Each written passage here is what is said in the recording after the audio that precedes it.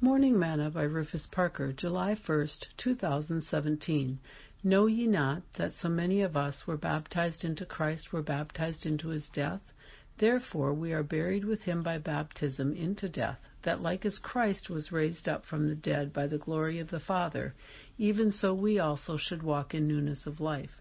For if we have been planted together in the likeness of his death, we shall also be in the likeness of his resurrection. Romans 6, verses 3 through 5. Today's morsel. When John the Baptist arrived on the scene, he first preached, "Repent, for the kingdom of heaven is at hand."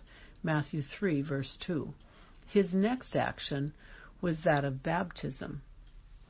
Matthew 3, verses 5 and 6. And then he told them that there was one coming that would baptize them with the Holy Ghost and fire. Matthew 3, verse 11. The reason they could not receive the Holy Ghost at that time was because the Holy Ghost was not yet given, because Jesus was not yet glorified. John 7, verses 37 through 39. Repentance, water baptism in the name of Jesus Christ, and the infilling of the Holy Ghost fulfills Jesus' command to Nicodemus in John 3, verses 3 through 5, of being born again of the water and the Spirit. See also Acts 2, verse 38, spoken by Peter on the day of Pentecost. Every believer in Christ must be born again of the water and the Spirit in order to be his.